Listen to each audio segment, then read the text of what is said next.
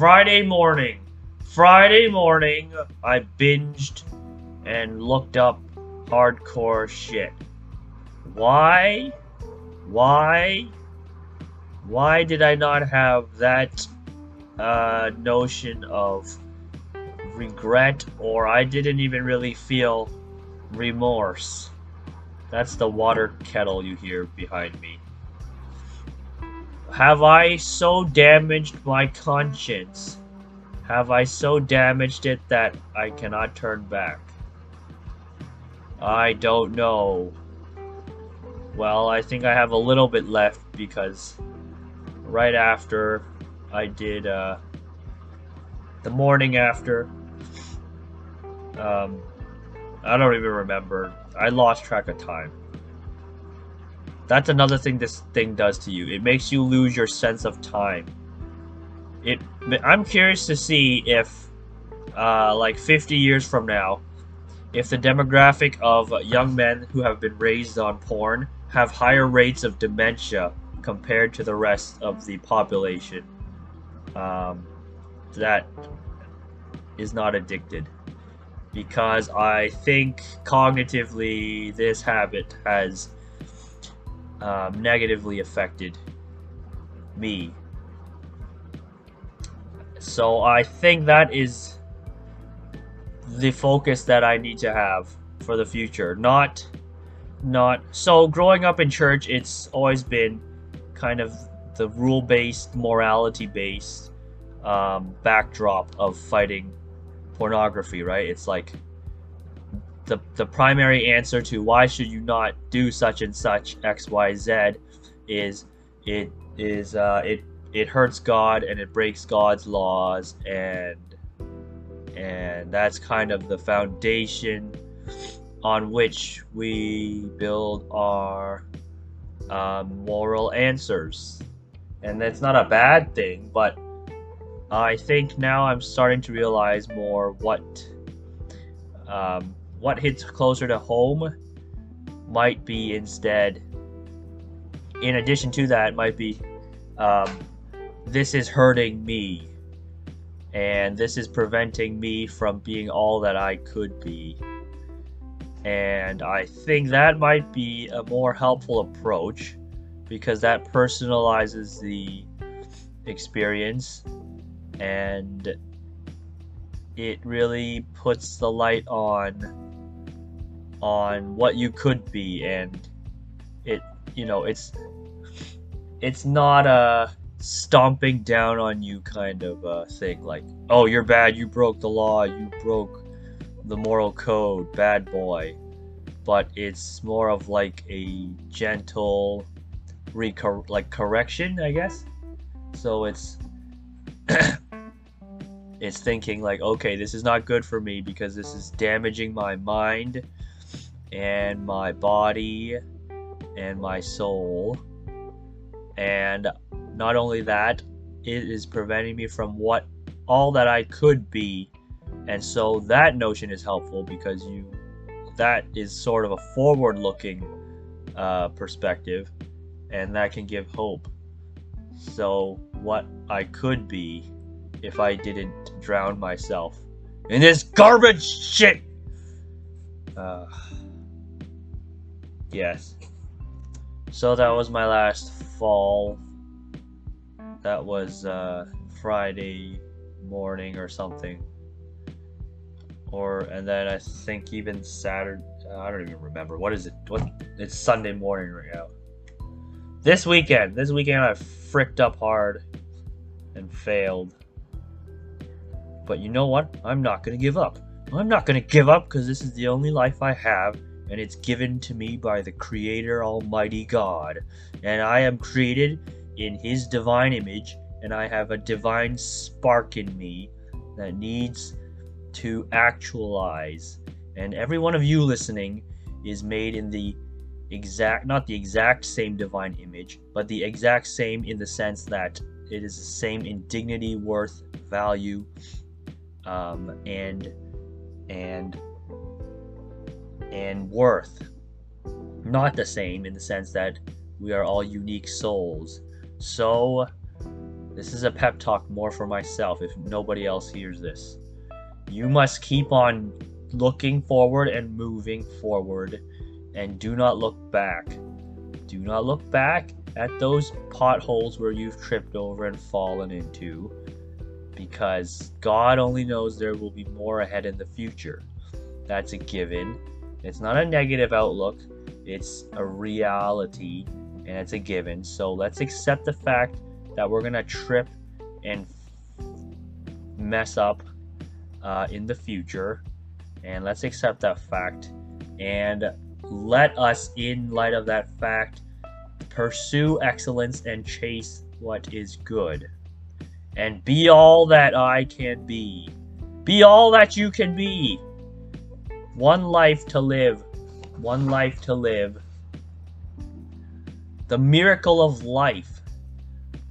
I mean, we didn't ask to be born. We didn't ask to be here. And sometimes we might really not wish to be here. But think of the miracle that is life. Think of what you could be.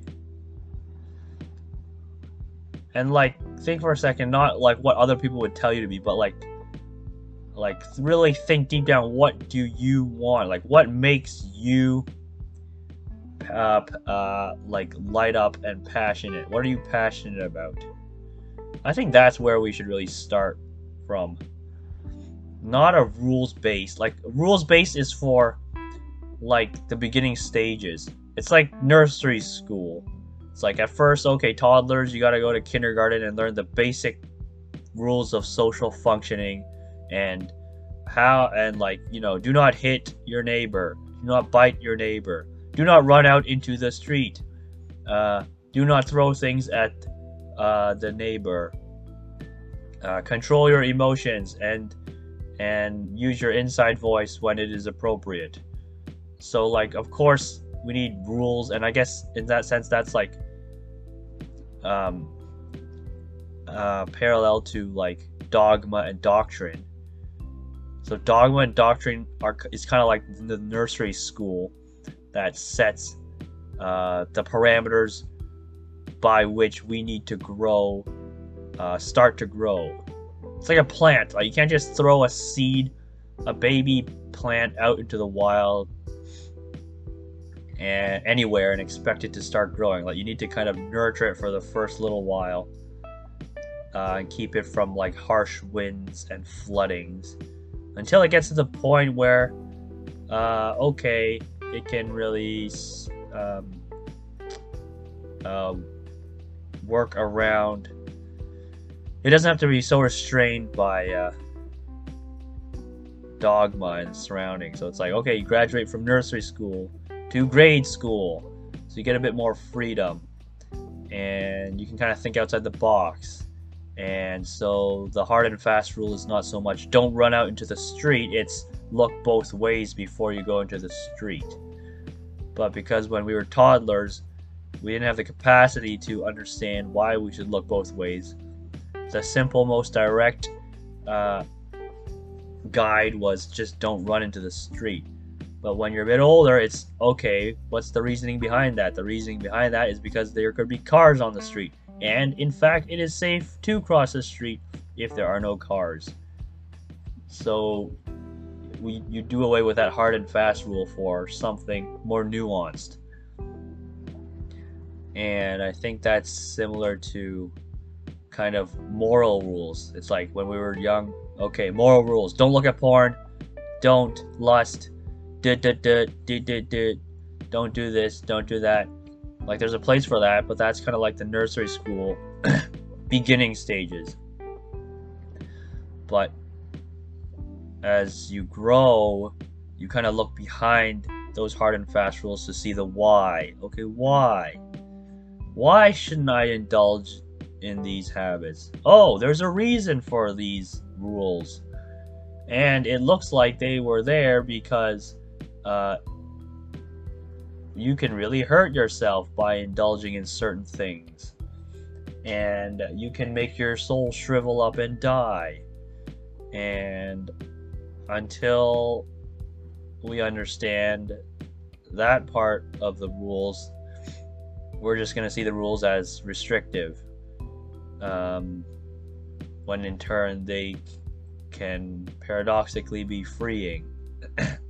That's like that Bible verse. It says, it's like a paradox. It's like, I will run in the path of thine commands, for you have set mine heart free. So you're thinking like, wait, how do commands set you free? Commands are like, that sounds very restrictive by nature, isn't it? Well, look at it like the commands of gravity, or like the laws of nature. Yeah, like gravity is a bit restricting, right? But it also allows you to do crazy ass things. And when you abide by those laws, like laws of gravity and laws of, I don't know, science laws. I'm not a science major. Or like the laws of combustion and the laws of mass and the laws of thermodynamics. Then you can make a plane, and you can fly and make a rocket and fly around. And like, it's only when you play by those rules, within those rules, then you can really be free to explore all the potential possibilities in that framework, in the system of those rules. So that's kind of a ramble, but yeah, there's an idea. Look for the freedom within the rules and appreciate why the rules are there, because there's something behind it. And I think it comes down to our own well-being, our own soul well-being. That's what it comes down to, the reason for those rules. And yeah, that's a different way to look at things. So I guess that's all for now. Yeah, look at rules not as rules, but as soul boosting framework guidelines. and chase what you're passionate about. And be alive. Be alive and do good and seek the good. I think we just scratched the tip of the iceberg of what is good. Like, we're well familiar with the bad and the depressing and the, you know, the stuff on the news. We're really well acquainted with all that. Well, why isn't there more good news and like news about heroism and like the resilience of the human spirit, or how this person withstood such and such sufferings and came out stronger? That should be more on the headlines. None of this CNN bullshit. Anyway, I gave away my political affiliations there, probably. Oh well, such is life. Such is life. Accept it. Accept it and do what you know to be right. And yeah, that's all I have to say about that.